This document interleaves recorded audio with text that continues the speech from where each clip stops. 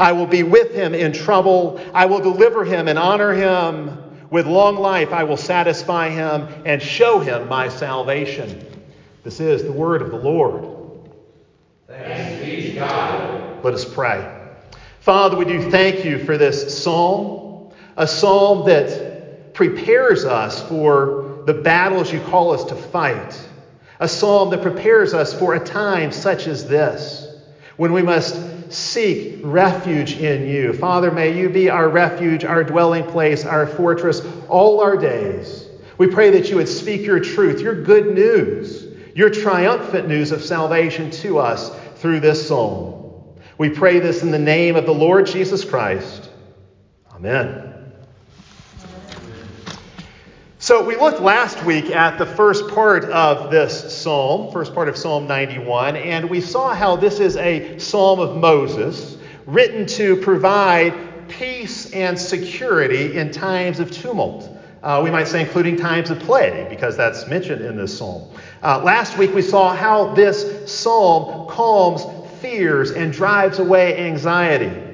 Today we're going to look at the rest of this psalm, and we're going to find this is a fighting psalm. This is the kind of psalm you sing when you're going into battle. This is a psalm for the battlefield. It is a psalm that encourages us to fight courageously and fight faithfully in whatever warfare God calls us to. In a general kind of way, we can say, as God's people, we're always fighting the world, the flesh, and the devil, that triad of enemies.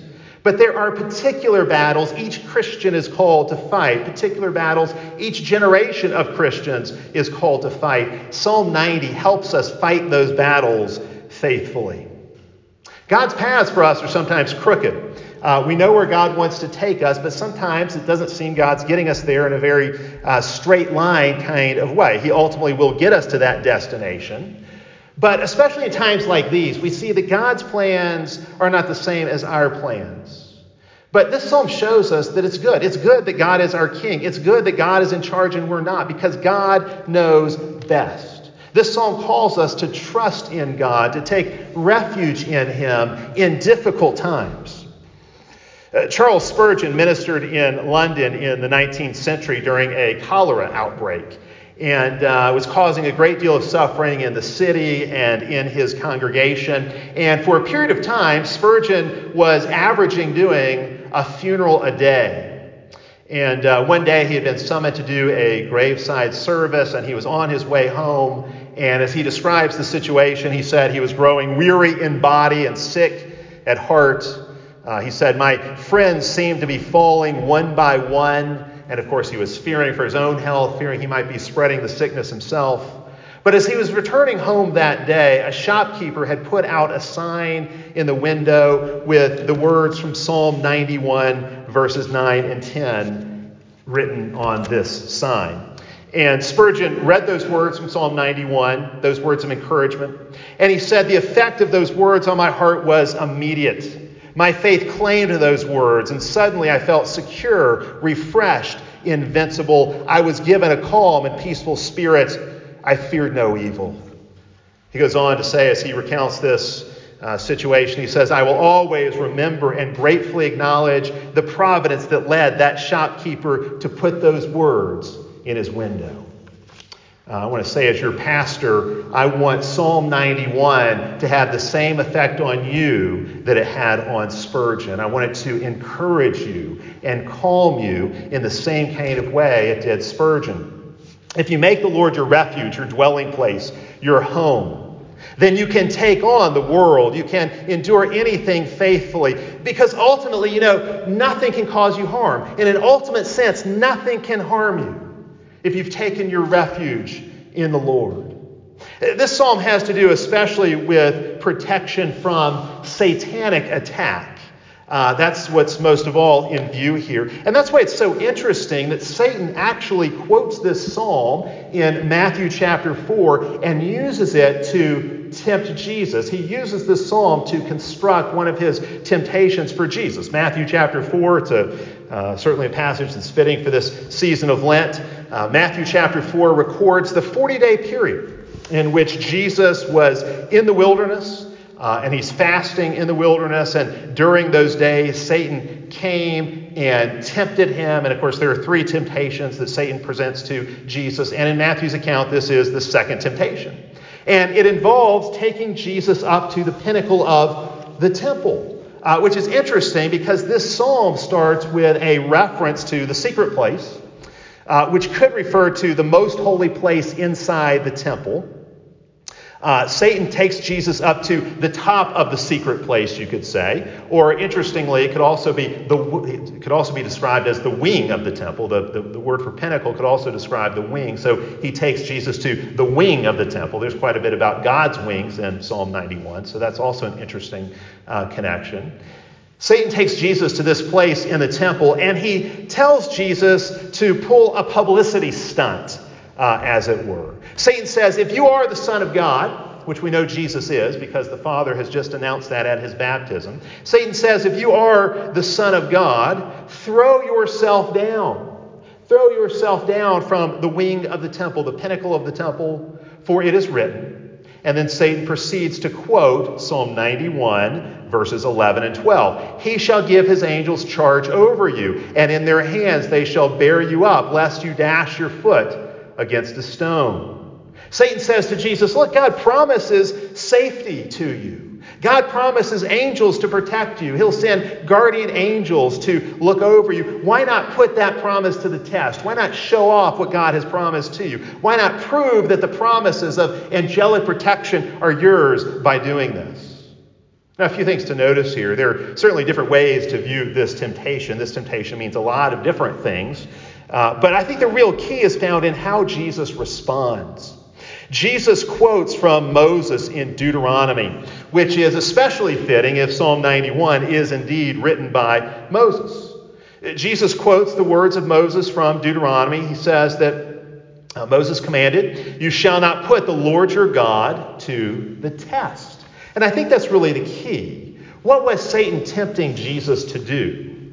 To put God to the test. To presume upon God's promises, to say, hey, God's promised me angelic protection, and so I can even be foolish, I can be reckless, and God still has to keep his promise to me.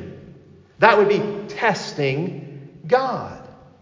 God has said, no evil shall befall me. That's the promise of Psalm 91. So maybe I can drive 150 miles an hour down the interstate, and God's got to deliver me from danger because he said so. He said no evil would befall me. But see what Satan has done. Satan has twisted the scriptures. God doesn't cater to fools. Presuming upon a promise is not the same as trusting a promise. Testing God is very different from trusting God. If you test God, if you presume, what you're really doing is separating faith from works. Your faith in the promises is really a dead faith. We've seen that in the book of James, how there's such a thing as a dead faith. It's a faith that says, no matter how I live, God is stuck with me. Even if I disregard his word and have no intention of obeying him, God's still got to save me. And the reality is there's no scripture that teaches that. If you look at Psalm 91, it is filled with promises of protection, but who are they for? These promises of protection are for those who have taken shelter under God's wings, not those who throw themselves off the wing of the temple. To believe God's promises means we have to also seek to obey God's commands. Believing the promises and obeying the commands go together. God's promise can no more be divorced from God's commands than faith can be divorced from works. The promise and the commands go together even as faith and works go together. You cannot claim the promises unless you intend to obey the promiser. So while Satan is quoting the Bible, we could say he's misusing it, misapplying it, misquoting it. We test God if we claim his promises without intending to obey his commands. The promises are for those who seek shelter in God. The promises of God belong to those who seek shelter under the wings of God. Jesus refuses Satan's temptation. He refuses to test God, to separate the promises from the commands. Instead, what do we see Jesus doing? He submits to God's word. He submits himself to his Father. He's submitting himself to Scripture by quoting it. He's refusing to disobey God. That's part of what's going on there. But I think there's something even bigger happening in that temptation account. Satan was right to at least recognize that Psalm 91 is about Jesus. Like the rest of the Psalms, it is messianic. We could say this is a messianic psalm. It's ultimately fulfilled in Jesus. Matthew 4 is not the first time Satan and the Son of God have met. They actually met in the Garden of Eden. They met in Genesis chapter 3. In fact, you might even think of Matthew chapter 4 as continuing an earlier conversation between the Son of God and Satan. See, it was Jesus in Genesis chapter 3 who came walking in the cool of the day, seeking to meet with Adam and Eve. And of course, Adam and Eve were hiding. Why were they hiding? Well, because they had sinned. Satan had entered the garden in the form of a serpent. And he had twisted God's word there. He had deceived the woman, so she ate of the forbidden fruit and then gave some to her husband who was with her. And when the Son of God came into the garden and found the threesome, what does he do? He pronounces a mix of justly deserved curses and graciously undeserved promises. But the key promise is found in what the Son says to the serpent in Genesis 3:15. He says, I will put enmity between you and the woman, between her seed and your seed. He shall bruise your head, and you shall bruise his heel. That's Jesus speaking to the serpent about the seed of the woman. Now, the seed of the woman. Who is the seed of the woman? Well, of course, ultimately it's Jesus. It is the incarnate Lord, the Son of God in human flesh, born of a woman, coming into the world to do battle with Satan in human flesh. And Genesis 3:15 promises that in that battle he will be victorious. He will crush the serpent's skull under his feet. He will crush the serpent's head under his feet. In Matthew chapter 4, Satan quoted Psalm 91, verses 11 and 12. But look at what's in the next verse. You shall tread upon the lion and the cobra, the young lion and the serpent you shall trample underfoot. Satan didn't quote that part. It's not hard to figure out why. Satan didn't quote that part, but it's really the key to understanding everything. What is the Son of God going to walk on? He's going to walk on lions, cobras, serpents.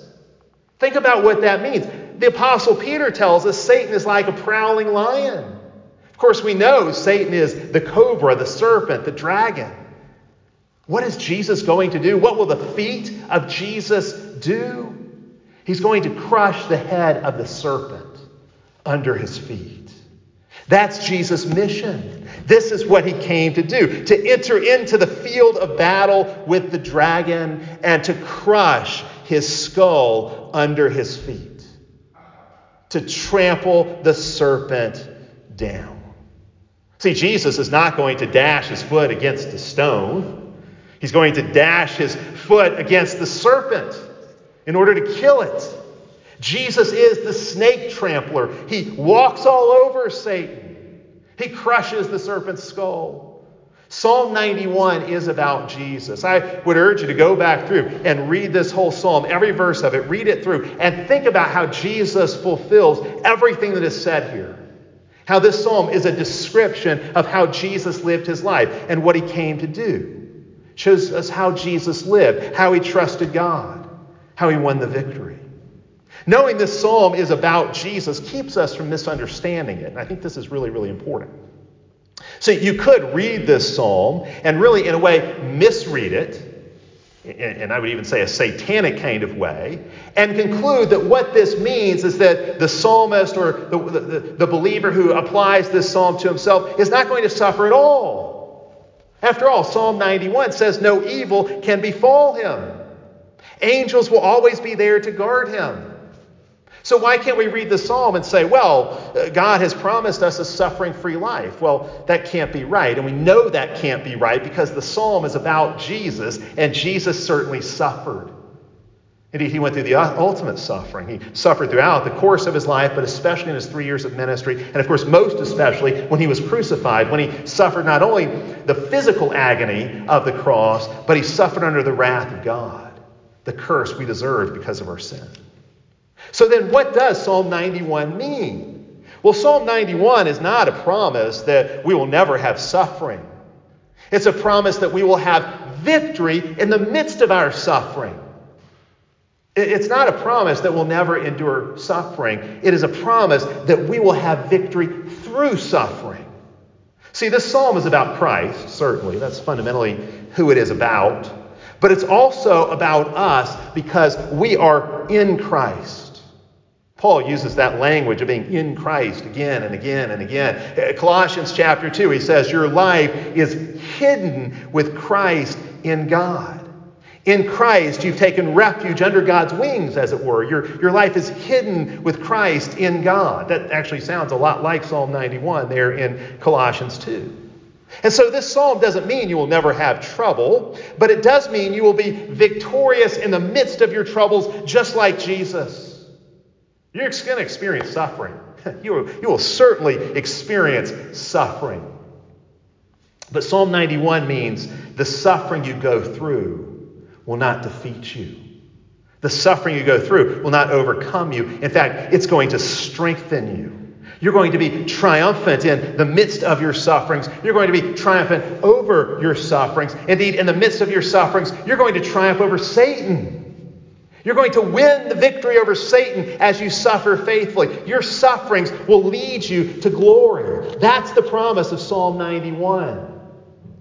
So look at some of this again. Look at verse 7. 1,000 may fall at your side and 10,000 at your right hand. That sounds like a pretty scary situation where everybody else on the battlefield is falling. And you're going to find yourself in some pretty scary situations in the heat of life's battles. But it will not come near you, the psalmist says. You're going to stand victorious on the field of battle in the end. That's the promise.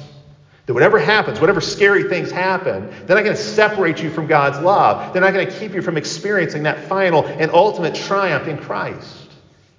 Or look at verse 10 for another example of this. No evil shall befall you, no plague shall come near your house. That's a great promise, isn't it? Wouldn't you love to be able to claim that promise? Wouldn't it be great if no Christians had to fear getting the plague? If God put up a shield around our houses so Christian homes were always protected from the plague, wouldn't that be a wonderful thing? But that's not actually what it means. Rather, what it means is if the plague does enter your house, you're still going to be victorious. The plague is not going to win. Even if the plague brings death, it's not going to win. Because even in death, Christians are victorious. Because when we die, we don't just die, we die in the Lord. We have the promise of glory after death, the promise of resurrection in the hereafter. We have ultimate victory. An ultimate victory Satan cannot take away. Satan cannot snatch away the victory we have in Christ Jesus. And you know why Satan can't snatch that victory away? Well, it's because verse 13. Verse 13 is not only true of Jesus, again, it is true of us because we are in Jesus. You, each one of you will tread upon the lion and the serpent. You will tread upon the young lion and the cobra. In fact, we see this kind of promise made to God's people again and again. In Luke chapter 10, verse 19, Jesus says to his disciples, behold, I give you authority to trample on serpents and scorpions and over all the power of the enemy, and nothing shall by any means hurt you. Now, of course, we know in some ways the disciples were hurt. I mean, ultimately, the disciples suffered a great deal themselves. But in the midst of their suffering, they weren't really harmed. In fact, through their suffering, they were winning a victory over the serpents and the scorpions. Paul in Romans chapter 16, verse 20 says to the church, God will soon crush Satan under your feet. There's a promise. Genesis 3:15, which is about Jesus, now applied to the church. Psalm 91:13, which is about Jesus, now applied to the whole church. See, we are snake tramplers, snake treaders, snake crushers. We are a race of people who trample the serpent underfoot.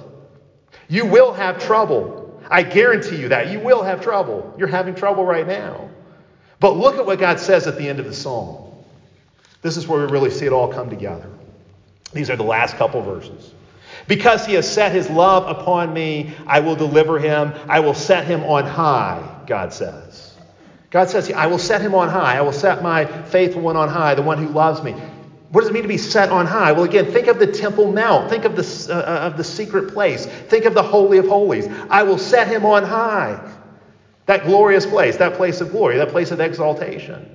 I will set him on high, God says, because he has known my name. It continues, he shall call upon me. Well, see, why would you call upon God? Well, we call upon our God in times of trouble. In times of trouble, everyone calls upon their God. We're in a time of trouble right now. Who are people calling out to? Whoever they call out to, that's their God. You see some people calling out to the state because the state is their God. You see other people calling out to science because science has become their God. And we as God's people certainly can appreciate the role that God has given to the state and the role God has given to science and to scientists. But we don't call out to them for salvation in time of trouble. They aren't our gods. We call out to the true God, the living God, Father, Son, and Holy Spirit. And here God says, when we call out, when we cry out to God in this way, God says, I will answer him. I will be with him in trouble. See, there it is. God says, I will be with him in trouble. There is trouble, but in those troubles, God is with us. We're never alone in our troubles. And that's why there's always hope. That's why you never have to give up or despair, because God is always with us in our troubles. And you come down towards the end of the psalm and God says, I will deliver him. I will save him. God says, I will satisfy him with length of days, ultimately unending days, eternal life. See, you have hope because this psalm is true of Christ and you're in Christ. So now this psalm is true of you. You have hope and you have nothing to fear. You are victorious. You are victorious in the midst of suffering. You are victorious in times of trouble. You are victorious when it seems everything that could go wrong is going wrong. You are victorious. You are victorious because you are crushing Satan's skull under your feet. Every time you come through a trial and you've stayed faithful to God, you've crushed another serpent. Another demon's been trampled underfoot by a Christian. And so think about this as you walk with God throughout the course of your life, as you live out your days that Psalm 90 talks about, as you live out your days walking with God, as you come to the end of your life, this is what you should be able to do, is look back over the course of your life and see a long trail of dead serpents behind you. Serpents whose skulls you have crushed along the way. The demons you've defeated time after time after time as you have been faithful to God through one trial after another. Death has always been Satan's ultimate power. That's how he bribes us and blackmails us. He gets us with this fear of death.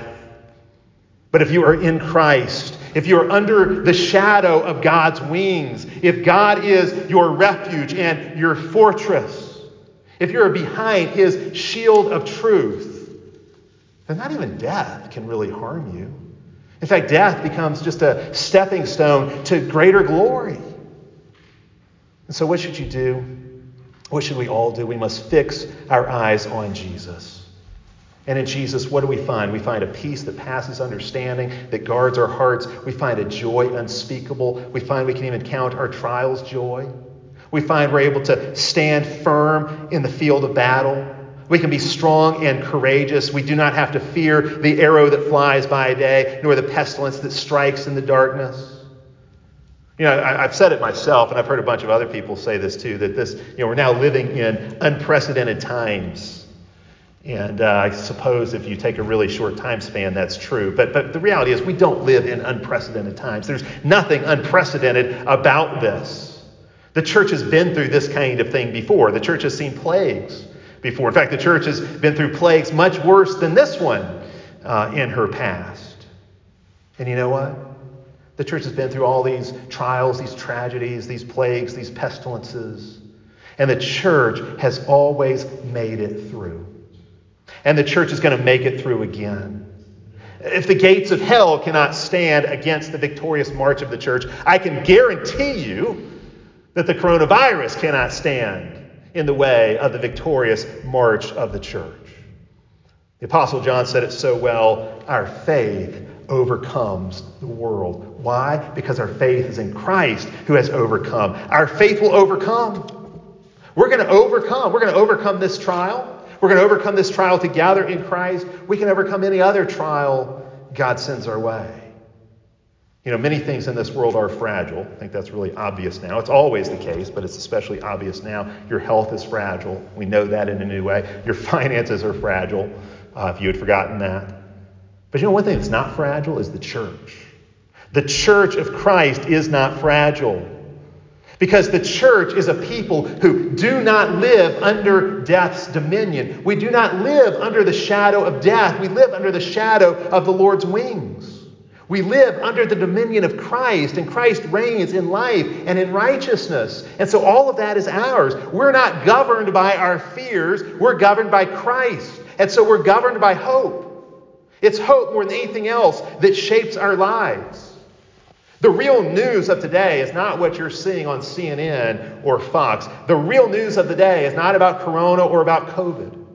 The real news, the news that matters, the news behind the news is the good news of Christ and his church. What Christ has done for his church, what he's doing in his church, what he's doing through his church. That's the good news. In the end, this pandemic will be just another blip. Just another blip.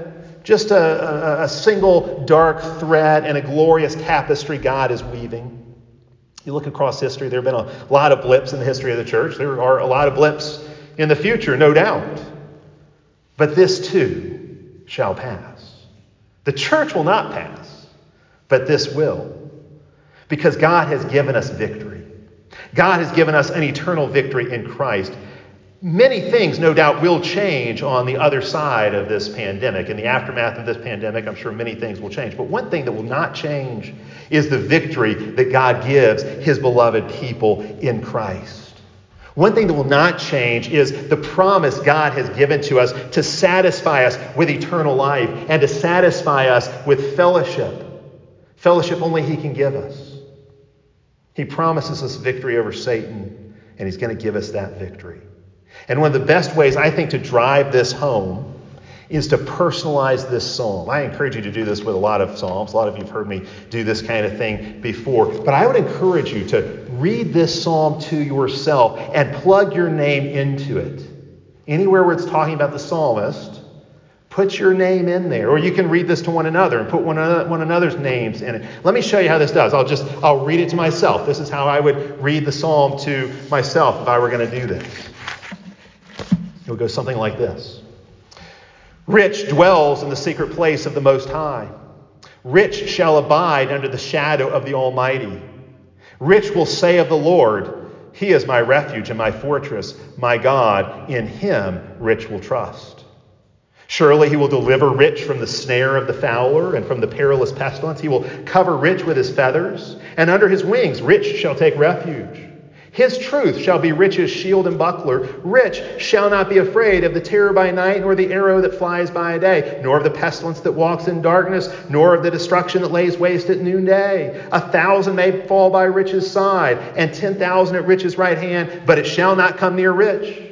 Only with rich's eyes shall he look and see the reward of the wicked. Because rich has made the Lord his refuge, even the Most High his dwelling place. No evil shall befall rich, nor shall any plague come near rich's dwelling. For he shall give his angels charge over rich, to keep rich in all his ways. In their hands they shall bear rich up, lest rich dash his foot against a stone. Rich shall tread upon the lion and the cobra, the young lion and the serpent. Rich shall trample underfoot. Because he has set his love upon me, therefore I will deliver rich. I will set rich on high, because he has known my name. Rich shall call upon me, and I will answer him. I will be with rich in trouble. I will deliver rich and honor him. With long life I will satisfy rich, and I will show rich my salvation. That's our hope. That's our hope. Let's pray together. Father, may we never desire our own security more than we desire to obey you. May we know that there is no security apart from obeying you. May we see that in this uncertain world, only you are certain. Only your gospel is certain. Only your church is certain. May we see that the only security we can ever have is found in Christ Jesus. But in Christ we have a certain and secure victory. In Christ we have victory over the serpent. Father, fill us with hope, with an unshakable hope in our unshakable salvation, all in Christ's name. We pray. Amen.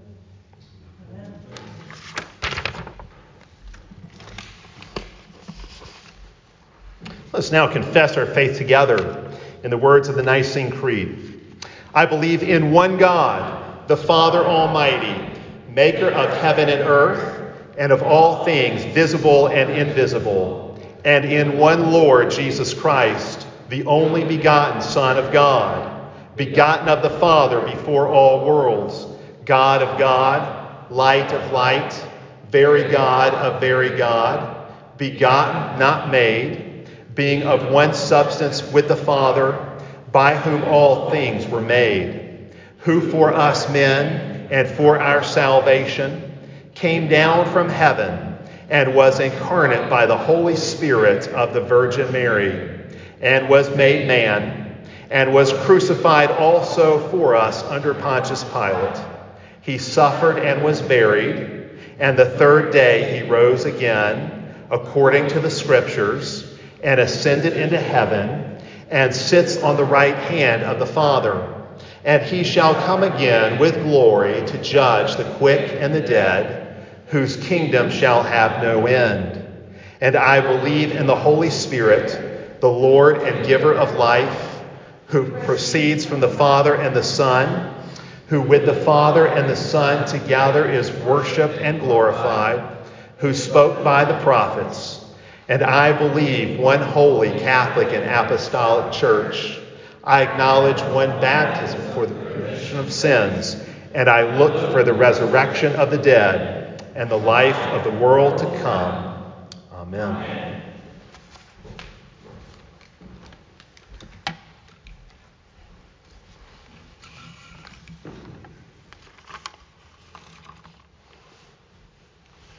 As God's royal priesthood, let us pray together the litany that is printed before you. In peace, let us pray to the Lord. Lord, have mercy. For the gift of divine peace and of pardon, with all our heart and all our mind, let us pray to the Lord. Lord, have mercy. For the Holy Catholic Church, here and scattered throughout the world, and for the proclamation of the gospel and the calling of all to faith, let us pray to the Lord. Lord, have mercy. For this nation, for our cities and communities, for our state and region, and for the common welfare of all, let us pray to the Lord. Lord, have mercy. For seasonable weather and for the fruitfulness of the earth, let us pray to the Lord.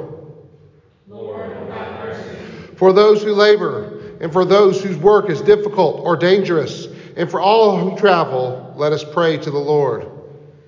Lord, have mercy.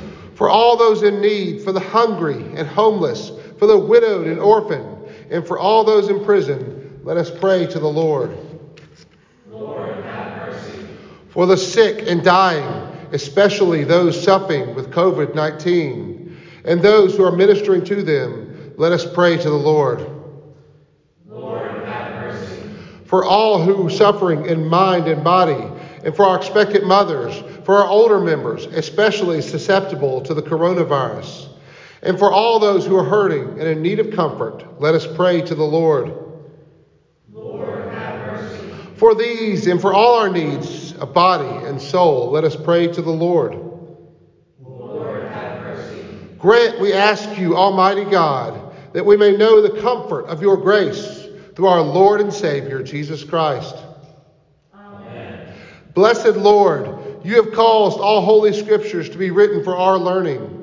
Grant that we may so hear them, read, mark, learn, and inwardly digest them, that by the patience and comfort of your holy word, we may embrace and ever hold fast the blessed hope of everlasting life through Jesus Christ, your Son, our Lord, who lives and reigns with you in the Holy Spirit, one God, age after age.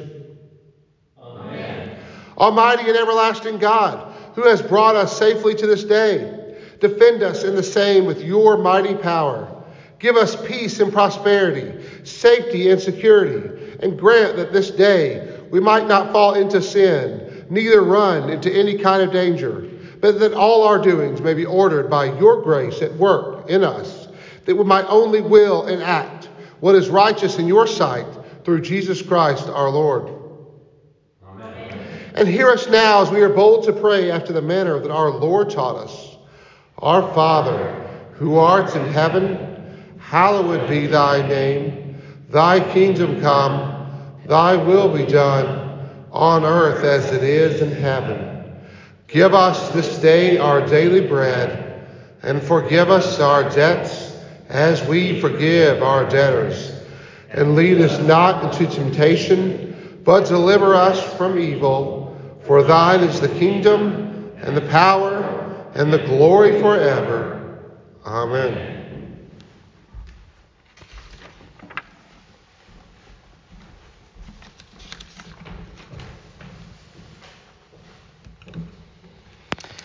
Let us bless the Lord. Thanks be to God. The Almighty and merciful Lord, the Father, Son, and Holy Spirit, bless and preserve you. Amen. Amen.